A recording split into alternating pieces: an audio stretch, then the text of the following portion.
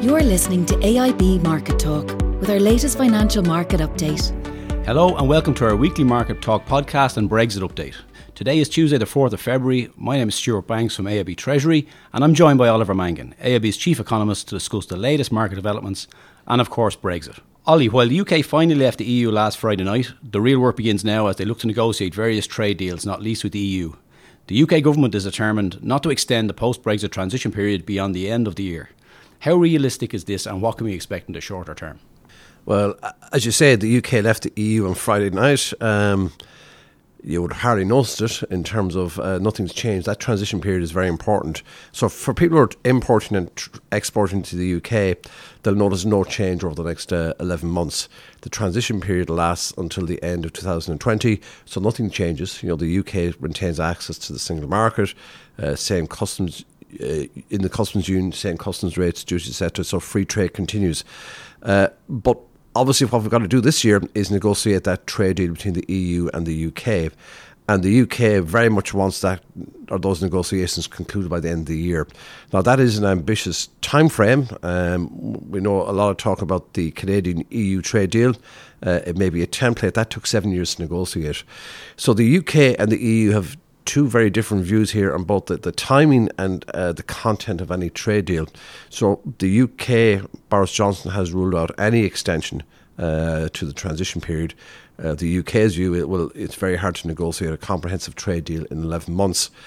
Now, I think the risk for the UK is that if it is sticking to that timetable, what we get is a very inferior or poor trade deal. And mention has been made of the Canadian trade deal in that regard. That is, for the UK, far from what they have at the present time in terms of the trading relationship with the EU. That Canadian trade deal largely refers to goods. It doesn't remove all tariffs or quotas. Some remain in place for some products, particularly agricultural products. It doesn't cover financial services, which is a huge part of the UK economy, and there's only limited access to EU markets for other services. So that is very much an inferior trade deal compared to the single market that the UK has been a participant in recent decades. So, if Boris Johnson wants to negotiate a very quick trade deal, it will be limited. And the other striking feature is the EU is insisting that if you want access to our markets, you play by our rules. And we'll have a level playing field here in terms of trade. We'll have regulatory alignment. We'll have no regulatory dumping. And the UK government says, well, we'll not be a rule taker. We want to set our own regulations. So again, that will signal divergence from the EU and a limited trade deal. So I think people need to be, the EU Trade Commissioner Phil Hogan warned about this last week, that there's an air of complacency, not just in Ireland, but in markets generally. I mean, sterling has been very strong now for the last 2 or 3 months. There's an expectation a trade deal will be done. That'll be a benign outcome for the UK and Irish economies, in the sense that there won't be much of a negative impact. But if it's a very limited trade deal, there certainly will be an impact. And there'll be a lot of increased costs in terms of dealing with the UK. And there could well be some tariffs or some quotas or restrictions. And for the UK economy, which is an important market for Ireland, it will have negative economic consequences. So we're certainly not out of the woods. It is absolutely true that the near-term uncertainty is gone. We will continue under existing trade rules until the end of the year. There is provision for an extension. The UK doesn't want one.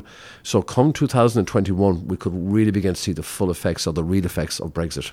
And last week, Ollie, the Bank of England left interest rates on hold at 0.75, a move that may have surprised some in the market, given the slowdown in the UK economy. What's the outlook with interest rates? Well, first in regard to the meeting, even the Bank of England in the past month had been signalling that they may be lining up a rate cut. And as you said, the UK economy had a very weak end to 2019. GDP growth may have stalled in the final quarter. But more recently, the early indicators we have for 2020 has been of a rebound in activity. And that's largely linked to an end to political uncertainty. We had a very clear election win in the December election for the Conservative Party, and also the removal of near-term Brexit uncertainty. The UK did not crash out without a deal. There is a transition period. The prospects are okay for this year in terms of the economy. It's not going to be impacted by Brexit. That's further down the road. So what we saw in the UK was a marked weakening in activity, in investment spending, and a lot of uncertainty weighing on sentiment in the second half of last year, that's lifted for the present time, and it seems to be generating. Now, this is all survey data we're seeing from the CBI, PMIs and what have you, that we could see a near-term bounce in the UK economy. So, as a result, the Bank of England voted to leave rates unchanged, as you said, last Thursday. Now, the market had originally thought they would cut rates. Then it became a 50-50 call last week. So it didn't have much of an impact because we did see the pickup in data. So maybe the Bank of England might turn a bit more cautious here. But interestingly, the market still believe that rates will be cut in the second half of the year in the UK. And our own view would be the same thing. I mean, what we have here is really Brexit delayed effects. And those trade negotiations are going to be difficult. And if we are heading for an inferior trade deal, it will weigh on sentiment. There'll be a lot of uncertainty. So it could be Groundhog Day here again in terms of the second half of this year, as in 2019, could see a slowdown in activity.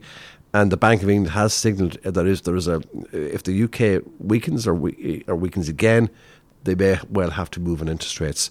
So the markets think the bounce in activity associated with the lifting of near-term Brexit uncertainty, that it won't last. There will be a renewed slowdown as the year progresses, and the Bank of England will cut rates. Now, rather than in the early part of the year, we're talking about late summer into the autumn before we see that rate cut from the UK. Okay, thanks, Ali. And staying on the interest rate theme, the Federal Reserve also met last week and also left interest rates on hold at 1.75%. They'd cut rates 3 times last year. Market is forecasting perhaps 2 cuts this year from the Federal Reserve. What's your thoughts here? Yeah, I mean, quite a difference of view has opened up between the market and the Fed in terms of the outlook for rates this year. And as you say, the Fed is very clearly on hold. And, the Fed has this open market committee. It's made up of regional Fed presidents, officials in the headquarters in Washington, and that's called the FOMC, the Federal Open Markets Committee, and they vote every 6 weeks in terms of what's to do with rates, and they also make projections. And it's interesting that not one member of that board that decides on interest rates believes that rates need to go lower. They all think rates will remain unchanged this year, and they may actually have to increase further down the line. So what the Fed views is, as you say, it cut rates by 75 basis points last year. The US economy has lost a bit of momentum, but that's not a surprise. It's stabilising at around a growth rate of 2%, which is fine for the UK. For the US, it's close to full employment. Inflation is close to target, and that's what the Fed expects to see going forward. Steady growth, inflation on target, so no need to move on rates any further. The markets, though, are moving to price in at least 1 and maybe even 2 rate cuts in the next year. So obviously, I think the market's view is we saw a slowdown in economic activity last year in the US, but still reasonable performance. The markets seem to believe that slowdown will continue and the US economy will lose further momentum this year. And as a result, that will lead to a further easing in policy by the Fed. But that is certainly not the view of the Federal Reserve. So we'll just have to wait and see. As ever, the data will decide. So I think near term, the Fed's on hold. I think another thing to bear in mind is that we're into an election year. And obviously presidential and congressional elections are in early November. And particularly for presidential elections, and particularly with this president who does express views about monetary policy, the Fed traditionally, unless there was very good grounds, would tend to steer clear of moving interest rates ahead of an election. So we'll just have to wait and see. But I think Fed on hold for the near term, markets expecting rate cuts. The data will decide. Our own view is that the US economy looks at a pretty solid footing at the present time. And that US-China trade deal may remove an element of uncertainty. And it's in the president's interest to keep the economy going for this year ahead of an election. So that seems to be the view of the Fed. So they feel they've done enough. And I think so we'd say short-term rates on hold and see how the data evolve over the first half of the year. Ollie, we'll leave it there for this week. Thank you as always for your insights, and thanks to our customers for listening in. To stay up to date on the markets and Brexit, please press the subscribe button to AIB's Market Talk on the podcast apps for iOS or Android. Talk to you soon. Thanks for listening to the latest edition of AIB Market Talk. Allied Irish Banks plc is regulated by the Central Bank of Ireland. First Trust Bank is a trademark of AIB Group UK plc. authorised by the Prudential Regulation Authority and regulated by the Financial Conduct Authority and the Prudential Regulation Authority. Allied Irish Bank GB and Allied Irish Bank GB Savings Direct are trademarks used under licence by AIB Group UK plc, authorised by the Prudential Regulation Authority and regulated by the Financial Conduct Authority and the Prudential Regulation Authority.